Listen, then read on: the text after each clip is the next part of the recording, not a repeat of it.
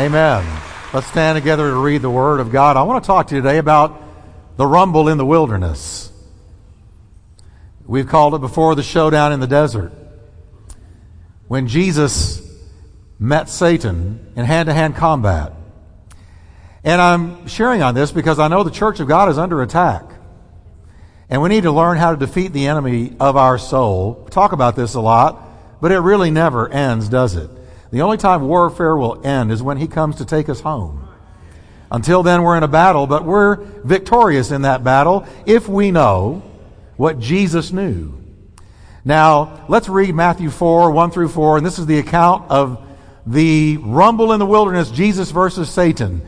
It says, then Jesus was led up by who? Spirit. Led up by the Spirit. The Spirit of God led him into the wilderness to be tempted by the devil. And after fasting 40 days and 40 nights, he was, guess what? Hungry. And the tempter came. And the tempter said to him, if you are the Son of God, the devil's favorite word is if you are the Son of God, command these stones to become loaves of bread. But Jesus answered him, it is written, man shall not live by bread alone. Can we read this together? Man shall not live by bread alone, but by every word that proceeds from the mouth of God. What a great word. We do not live by satisfying only our basic instincts, but we live and move and have our being in Him. And we live by every word that proceeds from the mouth of God. And that's this book right here. If you have your sword with you, can you hold it up in the air? If you have your Bible with you, how crucial it is that every believer become very familiar with this book, because this is the pathway to victory. It's the pathway to defeating the devil. It is the only thing he's afraid of. So let's pray together. Father, as Jesus wielded the Word, and by the Word defeated the devil, help us to do the same. And we thank you, Lord, for deliverance and victory in the hour of temptation today. And I do pray for everyone in that valley of temptation, in that hour of weakness, and that midnight of their soul, where the enemy has come to tempt them and to lure them away into something that would destroy. I pray that today you will encourage us and illuminate us and stand us on our feet, victorious over the enemy of our soul. For you are our captain and our model. And we thank you for it in Jesus' name. Can you breathe a prayer and say, Lord, speak to my heart today? In Jesus' name, amen. God bless you. You can be seated. Let me begin this series. I'm going to be 3 weeks on this. We're going to look at each temptation one at a time. At this battle in the wilderness that Jesus had with the devil. And in this epic battle, Satan attacked Jesus with 3 temptations. The first temptation, Satan attacked God's provision for Jesus' life. His provision in his life. He attacked God as provider. In the second temptation, he attacked God's protection over his life. And we're going to see that next week. In the third temptation, he attacked God's program or his will for his life. Now, if you stop and think about it, these 3 temptations are universal in scope. Think of any temptation that comes your way, and it's going to have to do with one of those 3 arenas in life. Either God's provision in your life, which has to do with hungers and needs, or God's protection over your life, or God's will for your life. Now, when he attacked Jesus, he was attempting to overthrow him, to derail him, to sidetrack him from God's purpose for him, which was to redeem you and I. If Satan had succeeded in this attack in the wilderness, we wouldn't be here today. America wouldn't be here today. We'd be in a whole different world because Jesus' purpose would have been thwarted by the enemy. I'm telling you, the fate of all mankind hung in the balance in this showdown in the desert, this rumble in the wilderness. When Satan attacked the Lord Jesus, the whole future of the human race was at stake. And so I want to just go back a little bit before Jesus wound up in the wilderness, just prior to his journey into the wilderness. He experienced the anointing of the Holy Spirit of God. He went to the River Jordan, as the Bible tells us, And John the Baptist was baptizing one after another, and all of a sudden he sees Jesus coming and he says, "Behold the Lamb of God, who takes away the sin of the world." And to his amazement, the Lamb of God, Jesus, walked to the water's edge, walked in and said, "Baptize me." John said, "Who am I to baptize you?" And Jesus said, "Suffer it to be so, that this righteousness is fulfilled." So I'm sure with a trembling hand, John dipped the Son of God down into the water and brought him back up. And the Bible says that when he came back up, those that were there saw something and they heard something. The Bible says that the Holy Spirit descended upon Jesus Christ, descended upon his head like a dove. He came out of heaven, descended like a dove, and the Holy Ghost makes a point in recording the Word of God. The Holy Spirit not only descended on him, but remained on him. Once the Holy Spirit alit on Jesus, he never left. Now, let's get our Christology straight today. Jesus, from the moment he was conceived, was filled with the Holy Spirit. Jesus never needed to repent and come to God and say, "All right, now my sins are clear, fill me with your Spirit." No, when Jesus was born, he was filled with the Holy Spirit. In the womb, he was filled with the Holy Spirit. Because he did not inherit Adam's nature like you and I did. So he had no downward pull. He did not have that propensity towards sin. Or he did not have that sin by impunity that we did. Because David said, "I was born in sin." He said, "I was shaped in iniquity." He said, as soon as I came into the world and the doctor spanked me for the first time, I was a sinner. Born in sin, shaped in iniquity. That wasn't Jesus. Jesus was filled with the Spirit of God from his birth to his baptism. He spent 30 long years in what we call the silent years, the years in the shadow, where he worked at Joseph's wood shop and was just a regular looking guy out there, and no one really fully grasped who he was, except no doubt his mother Mary and stepfather Joseph. That's why I call him stepfather, because he was not his real father. God was. But he was filled with the Holy Spirit from his birth to this baptism at the river. He spent 30 years, Jesus did, being good, being kind, loving, happy, peaceful, patient, and submissive. Can you imagine, moms, having a kid you never had to say, "Stop that," or "That was wrong"? It never happened with Jesus. It's hard to put your mind around, but this is what the Bible says about him. He was perfect. There was no sin in his life. Jesus was a perfect man. Jesus was the kind of human being that God intended all of us to be when he created Adam and Eve in the garden. He was the perfect man. He was perfectly natural, but a perfectly good little boy. He was perfectly normal, but absolutely holy as a son, as a brother, as a neighbor, as a friend, as a student, as a carpenter. I would love to have something Jesus made. You ever think about it? He made benches, he made cabinets, he made tables, and you know that the work was perfect. It had to be perfect. It was flawless. I would wager his work was in demand because God was fashioning these things. Isn't that something? But now at the River Jordan, something else happened with Jesus and the Holy Spirit.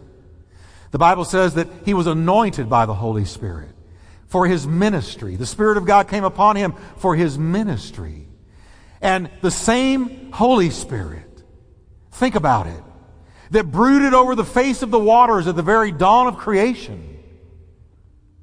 We're told that when God got ready to speak light into existence, that the Holy Spirit was brooding over the face of the deep. That same Holy Spirit descended on Jesus.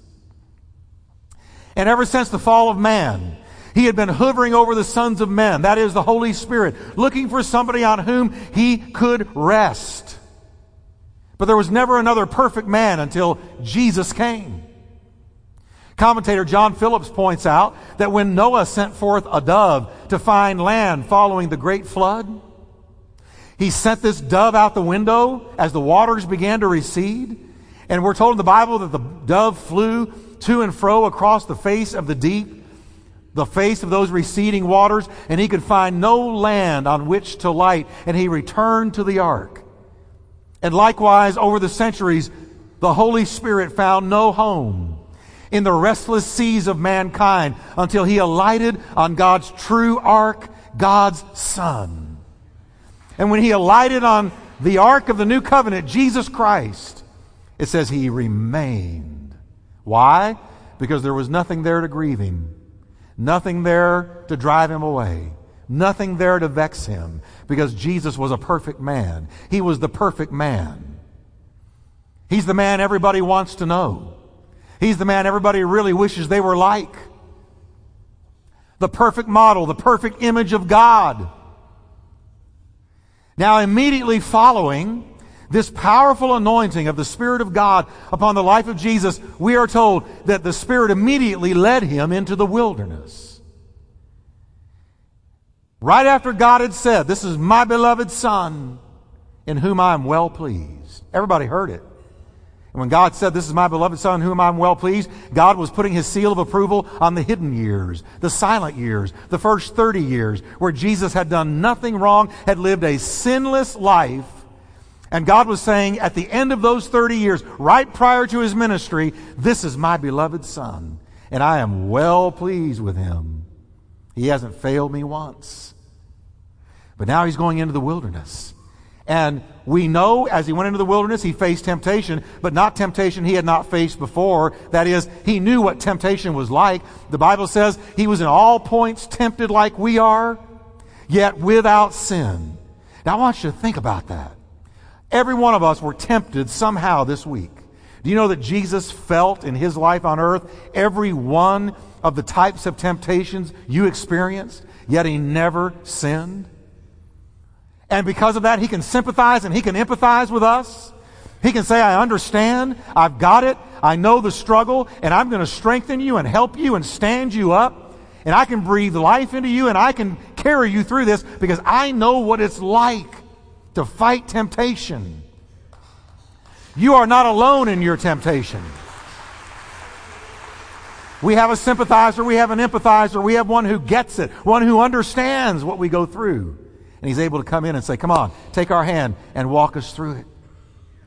But the level of attack that Jesus was about to encounter was new and it was toxic.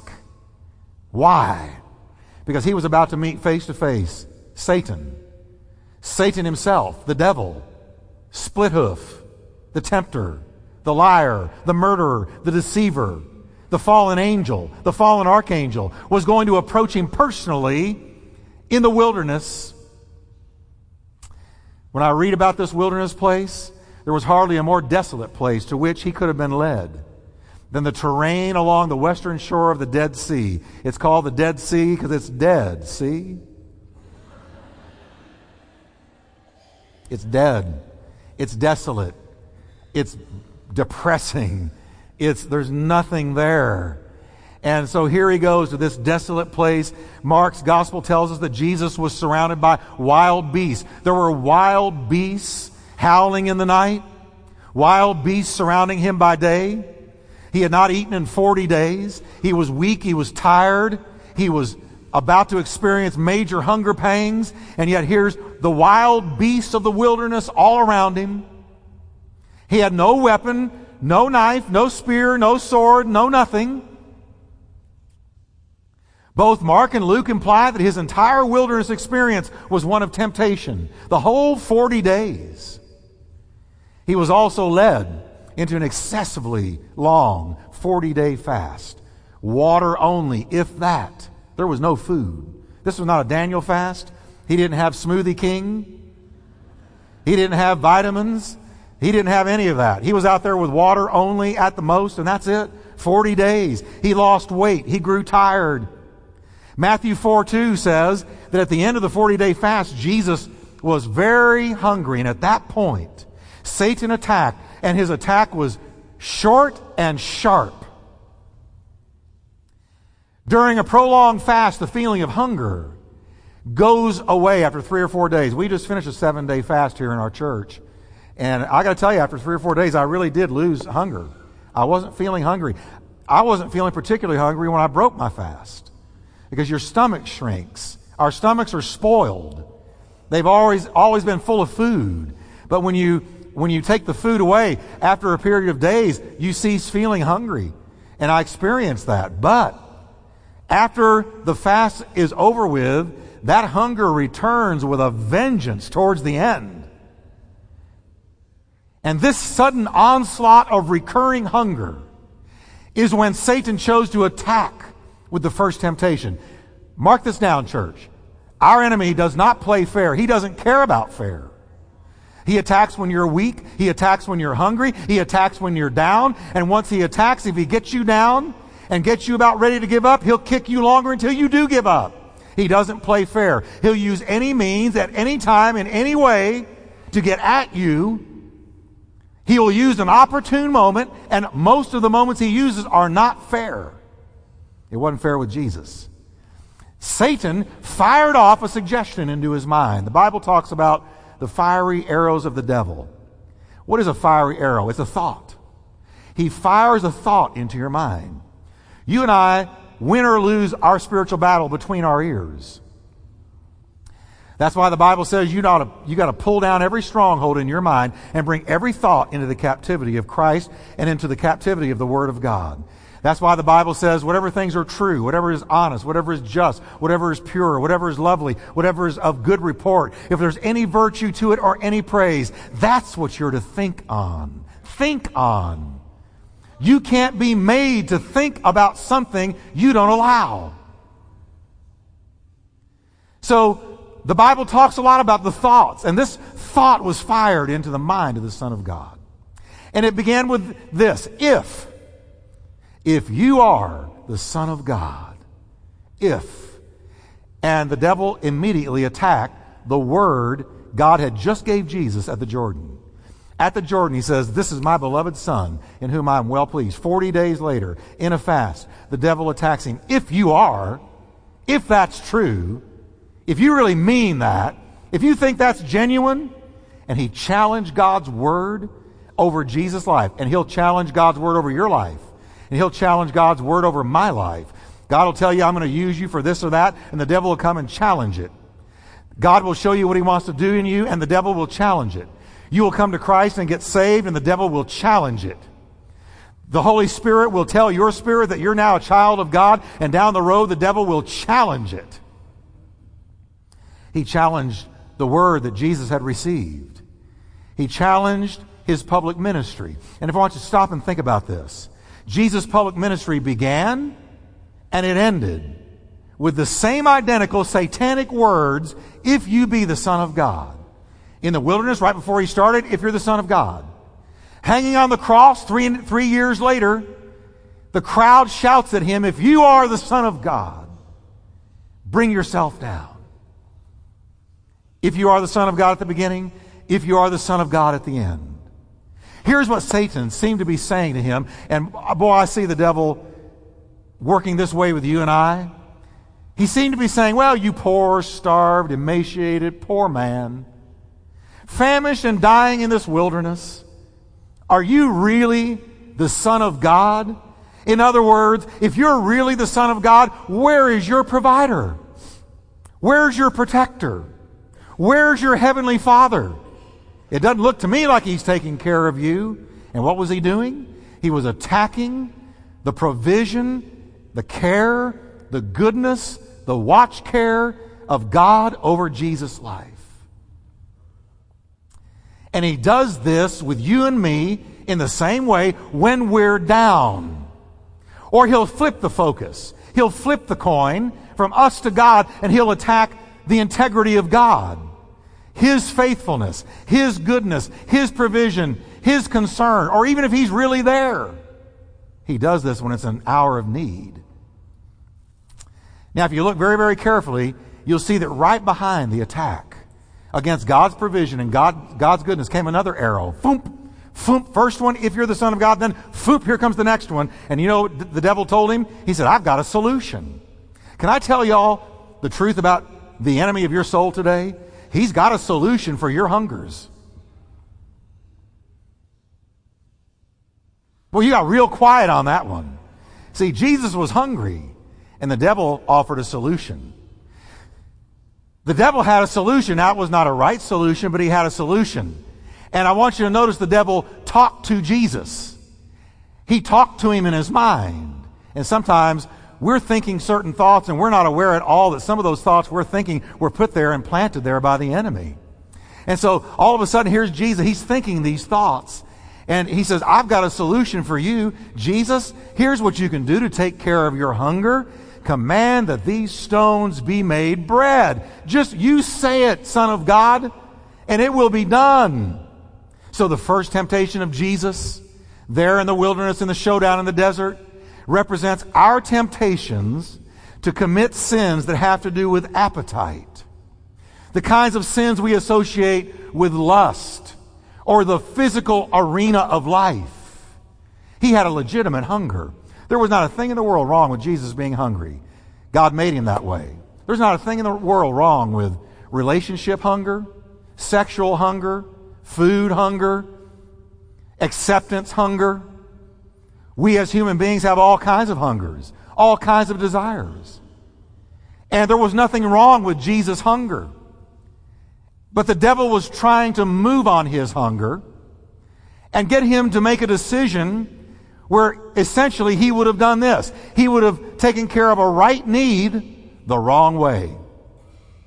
And here's the spooky thing about this temptation. Jesus could have done exactly what Satan was tempting him to do.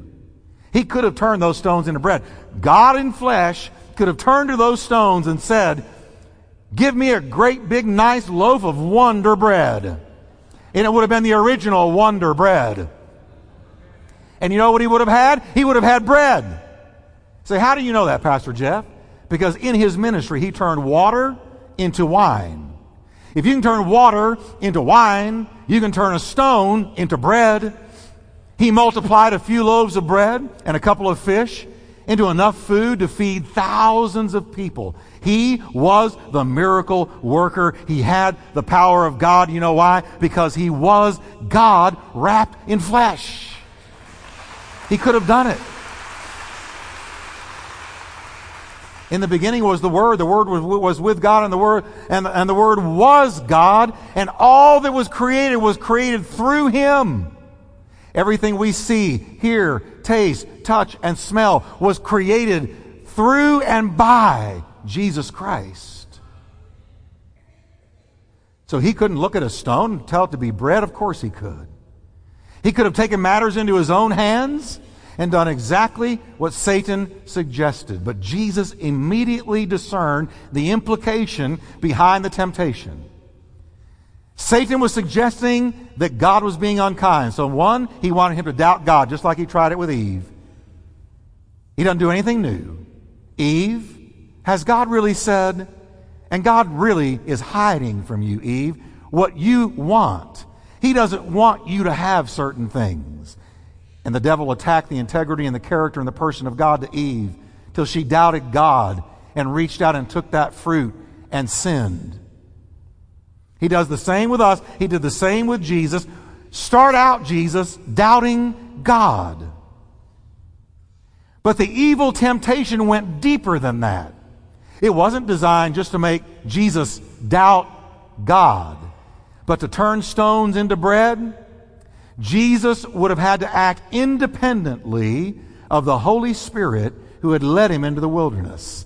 He would have had to have acted independently of God, who had basically allowed him to be hungry for a season. You know what Jesus was in? He was in what I want to call the hunger test. It was the hunger test. God was testing Jesus where people all through the Bible have been tested and have failed.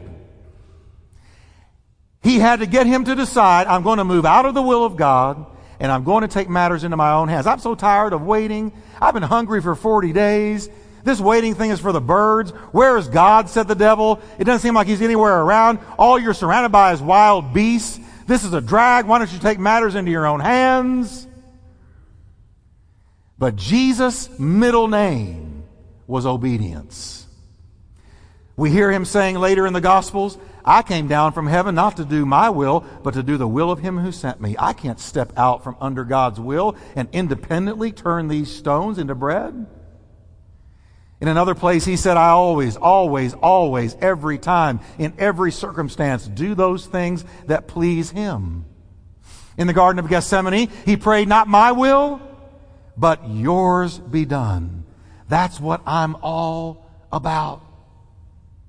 So the lethal poison behind Satan's first temptation, there in the showdown in the desert, the rumble in the wilderness, was that Jesus would use the resources of his sonship, his power, to violate the responsibility of his sonship, which was obedience.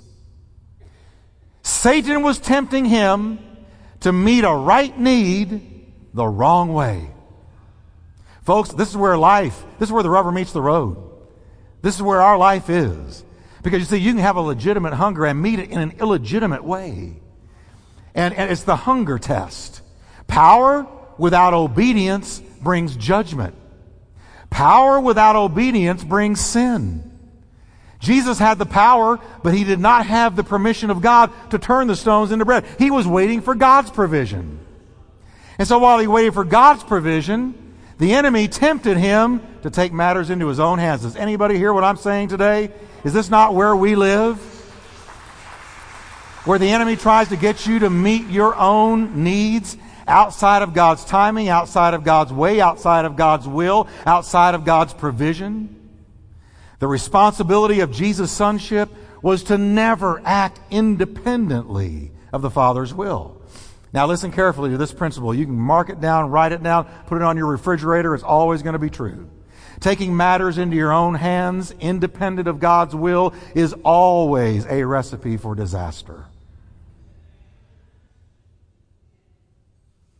I got to think of Esau, who in a moment of intense hunger, he came out from hunting one day. He'd been hunting all day.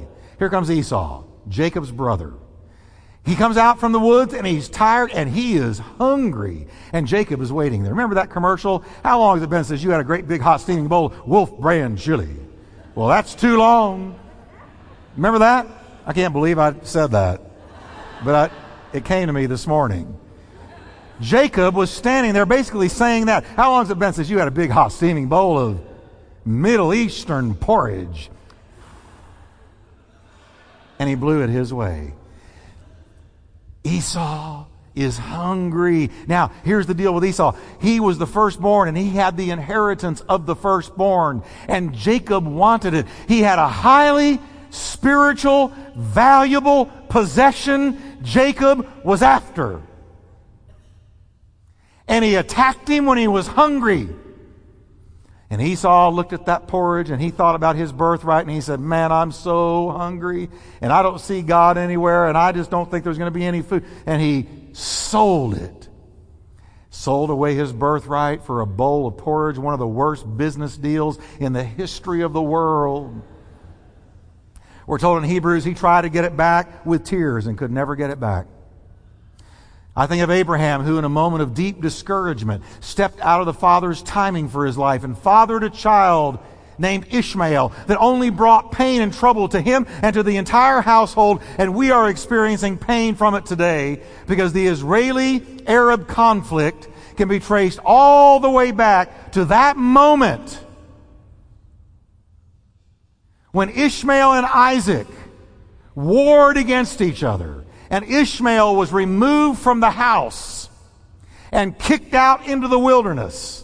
There has been a fight and a struggle and a hatred and an enmity ever since. What did it come from? Abraham failed the hunger test. Esau failed the hunger test. Both of them decided to take matters into their own hands and meet their own needs outside of God's will, outside of God's timing, and they failed.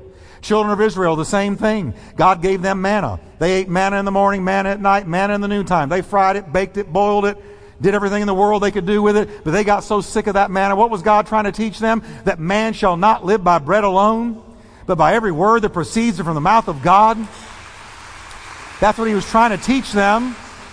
And they failed the test because they started grumbling and griping and complaining and moaning and groaning until God said, you want food, you want meat, I'll give you meat. And he rained quail down on them. But with the quail came a curse, and they all began to die. Why? They failed the hunger test. What's the hunger test?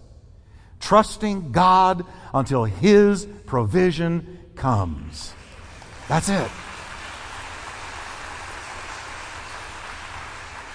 Jesus knew all these tragic stories because he was there.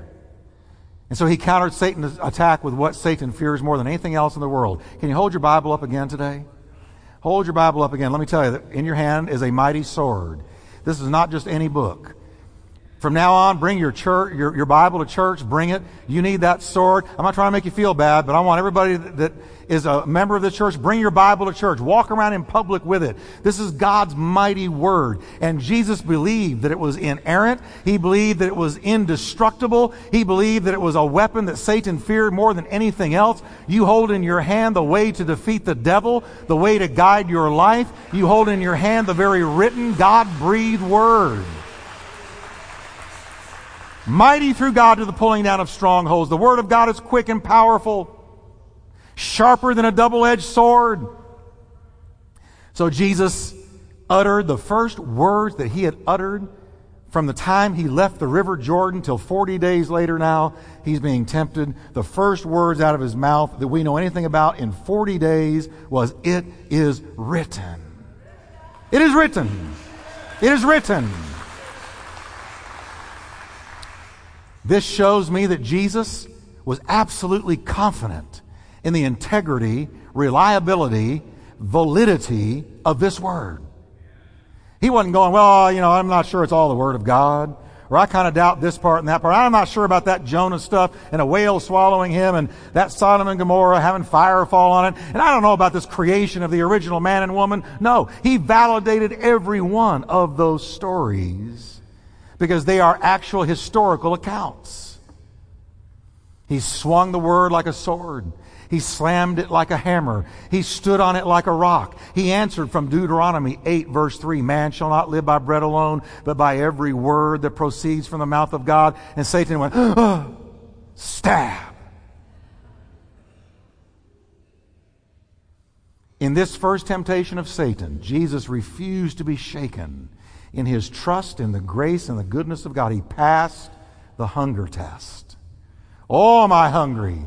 But I'm not going to meet a right need a wrong way.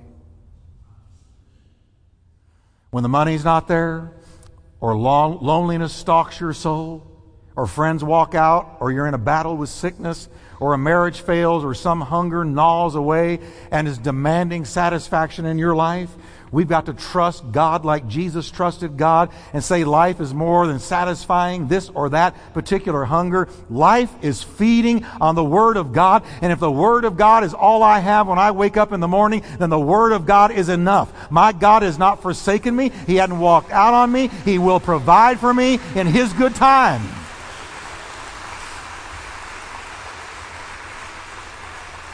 And you know what I love about this? As soon as he passed the hunger test, it says the devil walked away and angels came and ministered to him. Right then. Had God left him? No. Did he forsake him? Never. Did Jesus pass the hunger test? Yes. That means the captain of our souls, the captain of our salvation, has left us an inheritance. And it's this: you and me can pass the hunger test. We can say, Lord, I am hungry, that's for sure. I have this need, that is for sure. But I'm not going to meet the right need the wrong way.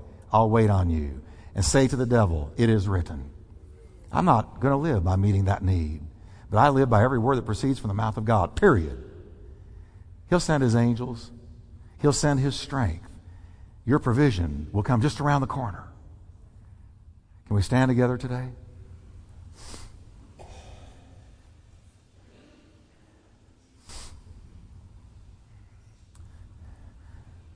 If you're in a battle today with temptation, I want you to look at Jesus, the author and finisher of your faith, who for the joy set before Him endured the cross, despising the shame, He passed that hunger test, and in doing so, maintained his ability to redeem us. And today there's a Redeemer in the house. There's a Savior in this place who wants to redeem you. He can do it because he never sinned and died in your stead. He spilled his blood down that old rugged cross, and it was pure blood. It was saving blood. And wherever you are with him right now, maybe you're being tempted. The enemy's knocking on your door. I want to pray with you right now. I'm not going to call you down, but I want to pray for you in the audience and pray with you. With our heads bowed, if you can say, Pastor Jeff, this was for me today. And I want to pass the hunger test like Jesus did. There's a knock on my door to meet a right need in a wrong way. And I want to take my stand today that I will not sin. Can you lift your hands? And I'm going to pray for you all over this place. Many, many people. You're in a hunger test, friend. I've been there, and I'll certainly be there again. Some I have succeeded, some I have failed and fallen flat on my face. But I know my Redeemer lives. And I've learned to lean on him. And we're going to learn together. Say with me, Lord, I give you this temptation to meet a right need the wrong way. I'm going to pass this hunger test, Lord. And I lean on your Spirit, and I pick up your word. And I say to the devil, it is written, man shall not live by bread alone, but every word that proceeds from God's mouth. And I receive that victory, Lord, in the name of Jesus. Now keep bowed just a moment. I want to pray for people who may be far away from the Lord. Do you know that today is the day of salvation? This is your hour. This is your moment. This is a perfect time for you to say, you know what? It's time for me to come home. I know he loves me. I know he's not against me. God wants to bless me. And I don't want to let anything any longer stand in my way of getting right with God. There may be just one person here today. That one person would be all worth it. Or you may have never in your life had Christ come into your heart and fill you with his Spirit and wash you from your sin. You can do it today. The cross is right there. And Jesus is here. And he loves you.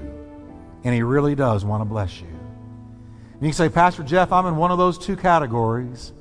And I'll let you pray with me today. I want you to do something. Raise your hand right now, quickly, and just say, that's me. I need to come to him. And I need to get right with him. I see you over there. God bless you and you. Put them up high where I can see you. And back there, God bless you. The greatest decision you can ever make is to come to the one who died for you. He's going to change your life. I'm going to ask you if your hand is raised. I want you to do something. Would you slip out and come and stand in front of me right here? Say, why do I need to come down there?